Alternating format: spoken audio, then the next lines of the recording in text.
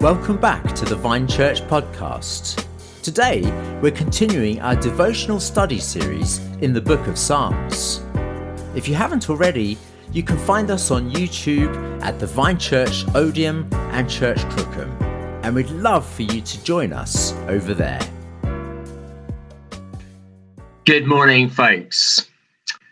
Hope you're well today. We're going to take a look at Psalm 8 this morning. So let's read Psalm 8. This is for the director of music according to Gittith, a psalm of David. So this is the tune of Gittith. I hope someone knows the tune of Gittith. And this is how the psalm goes.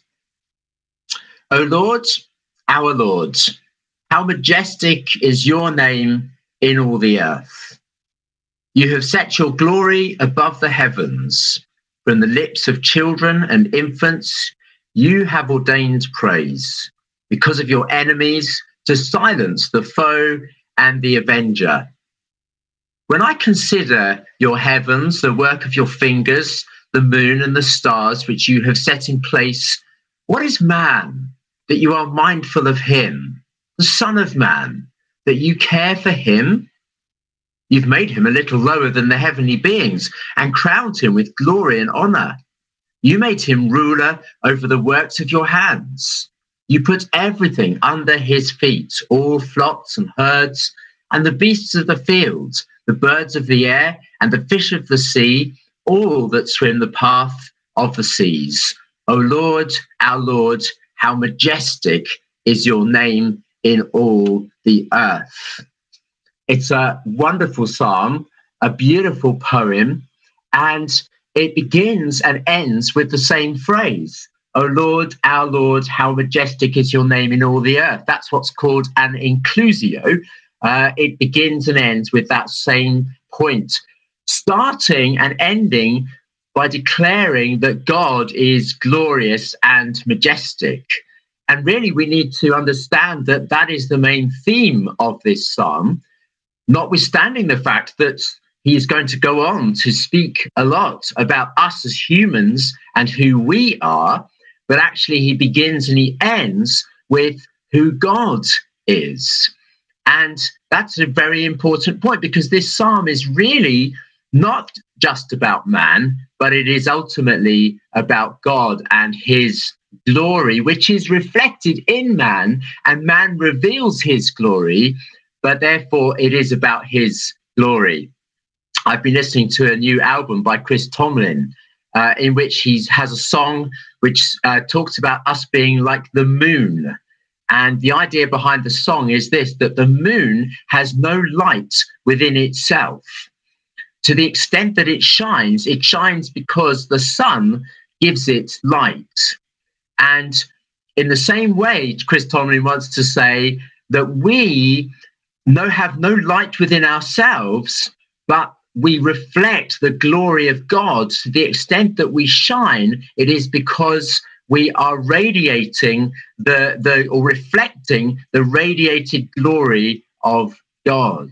And so, as Joshua explained to us last night in our studies, you have to begin with God. All our understanding of everything else, especially of the doctrine of man, has to start with our understanding of God and the doctrine of God, proper theology, who God is. And so in this psalm, it begins, O Lord, our Lord. Now, if you've got some versions of the Bible, you'll see that the first use of Lord there is a capital L-O-R-D, and that is denoting Yahweh, the one who is, I am, the I am.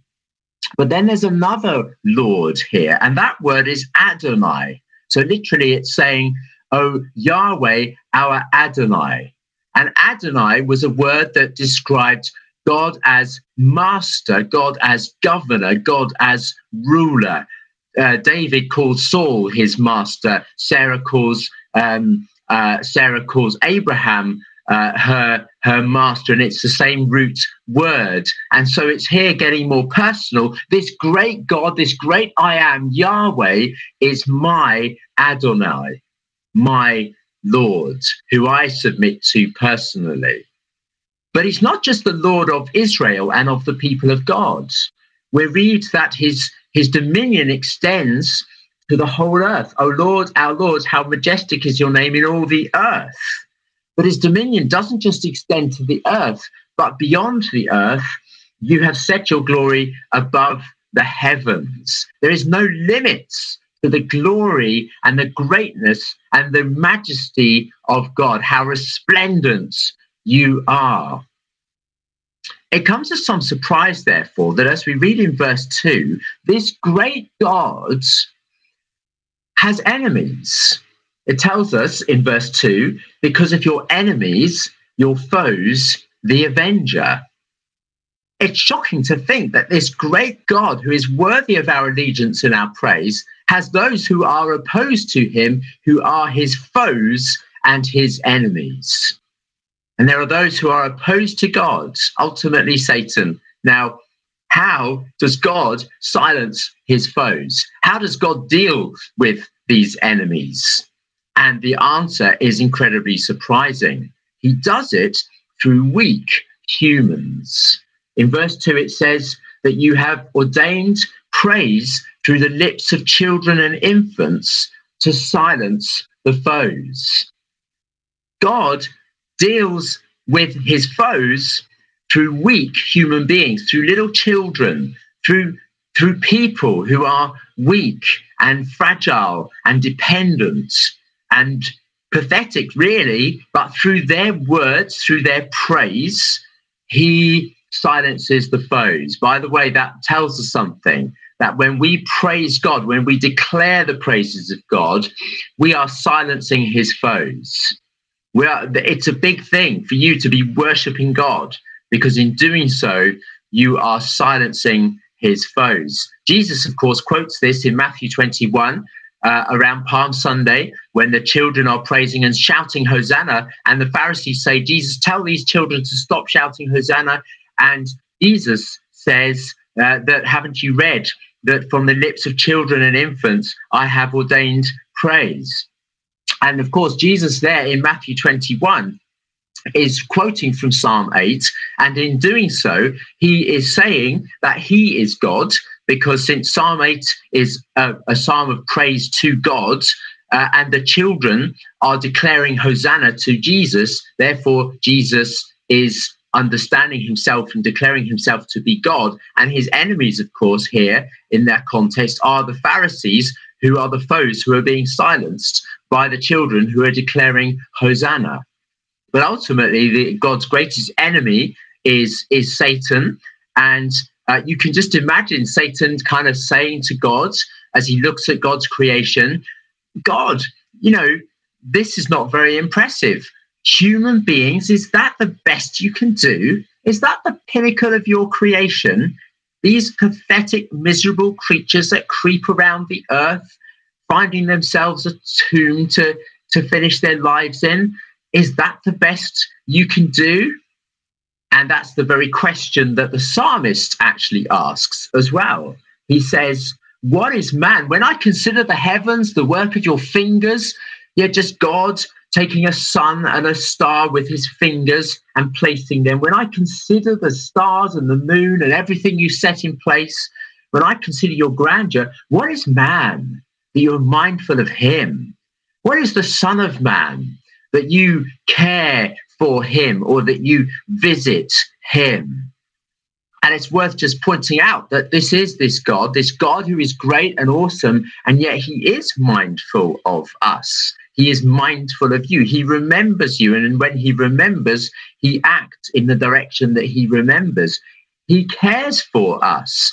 He visits us. Imagine if you were visited by the Queen. You think, wow, how amazing. I was visited by the Queen. She tended to my needs.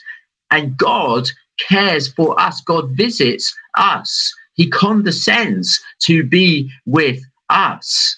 And so the psalmist asked this question, what is man that you are mindful of him? The Son of Man, that denotes weakness. The son of Adam, that you care for him. And he gives the answer fourfold.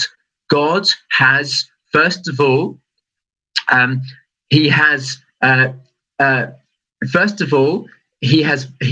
made him a little lower than the heavenly beings. He has crowned him with glory and honor. Man has been crowned with glory and honor. He has been made a little lower than the heavenly angels. Secondly, he has been made ruler. You made him ruler over the work of your hands. Thirdly, and fourthly, you put everything under his feet.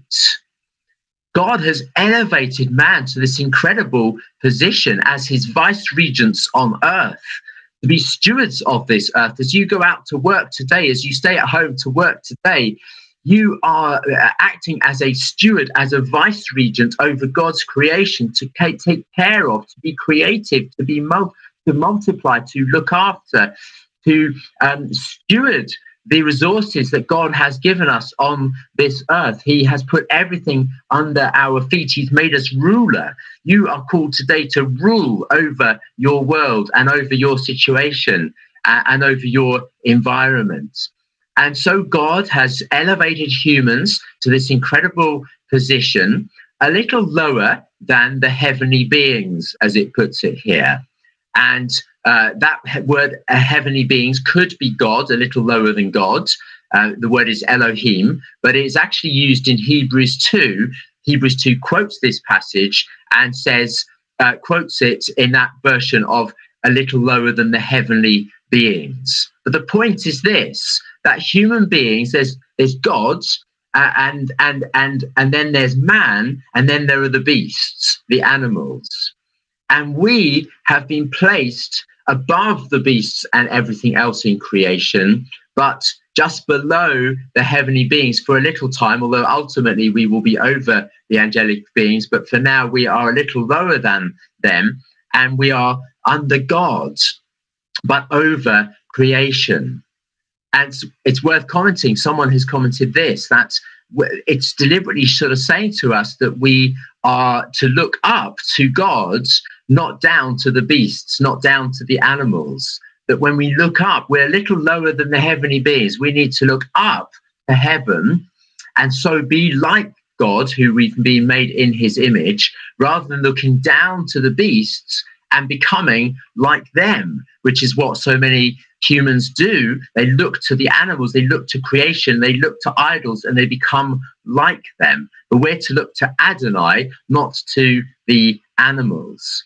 And so there's this elevated position for man, that he has been made ruler over everything, crowned with glory. Clearly, this is a strong allusion to Genesis chapter 1, where Adam is described as being made in the image of God. We're image bearers of God. We have incredible value as human beings, that we carry his glory, that he is the glorious one, we read, that he is glorious, and yet he has crowned us with glory and honor. What an incredible privilege that humans have. And it has implications, of course. John Piper, commenting on this very psalm, says the following about this. I hope you will agree from this psalm that this truth follows. You cannot worship and glorify the majesty of God while treating his supreme creation with contempt, whatever color or whatever age that creation might be. You cannot starve the aged human and glorify the majesty of God. You cannot dismember the unborn human and glorify the majesty of God. You cannot gas the Jewish human and glorify the majesty of God. You cannot lynch the black human and glorify the majesty of God. You cannot treat human pregnancy like a disease and glorify the majesty of God. You cannot worship and glorify the majesty of God while treating his supreme creation with contempt. Now, that's a powerful message. We need to treat all people with ultimate respect. And today, as we go into this world, let's do that. Let's be image bearers of God who also honor those who God has made in his image. But of course, what we do know is this, as I finish, it says, you made him ruler over the works of your hands. And in Hebrews 2 and in 1 Corinthians 15, these verses are quoted. And in Hebrews 2, the writer there says something very striking, which is this, that for the time being, it doesn't look like that humans are in control of their environment. And so it says, actually, at the moment, we're not exactly in control of everything. We only look at coronavirus right now, and we say that we're not in dominion over everything. We're out of control of creation. We can't control what's happening. But the promise is this, that Jesus has defeated the enemy of death, that everything is under his feet. And so it says this in Hebrews 2, in putting everything under him, God left nothing that is not subject to him. Yet at present, we do not see everything subject to him, but we see Jesus, who was made a little lower than the angels, now crowned with glory and honor because he suffered death, so that by the grace of God, he might taste death for everyone. And so the great news is, folks, that ultimately humans under God and God himself will have dominion over creation. We will, as his creation, as his new people, the people of God, we will have resurrected bodies, and he will reign, he will rule over everything. Jesus is the first fruits of that. Jesus has begun that work, and he will carry it through to completion. So there's actually a lot in this tiny little psalm, and it ends again with that statement, "O Lord, our Lord, how majestic is your name in all the earth." As we go through this day, may I encourage you to be that moon that reflects the radiance of God's glorious presence shining out into our lives, shining onto us, that we can then reflect him to those around him, that we can be those redeemed human beings who do truly reflect the glory of God to those around us and declare his praises so that his enemies may be silenced. May we pray. Lord, we thank you for this privilege we have as your people and as human beings to reflect your glory. And we ask you that you'd help us to do that today and throughout this week, that you would be glorified through us, that we would honor all human beings, but Lord, that we, above all, would honor and glorify you and reflect you to those around you and us. In Jesus' name, amen. All right, it's actually a short psalm, but a chunky one. Lots of doctrine in there, and hence a little bit longer. But I hope that's been okay, and we'll see you soon. Take care. Bye.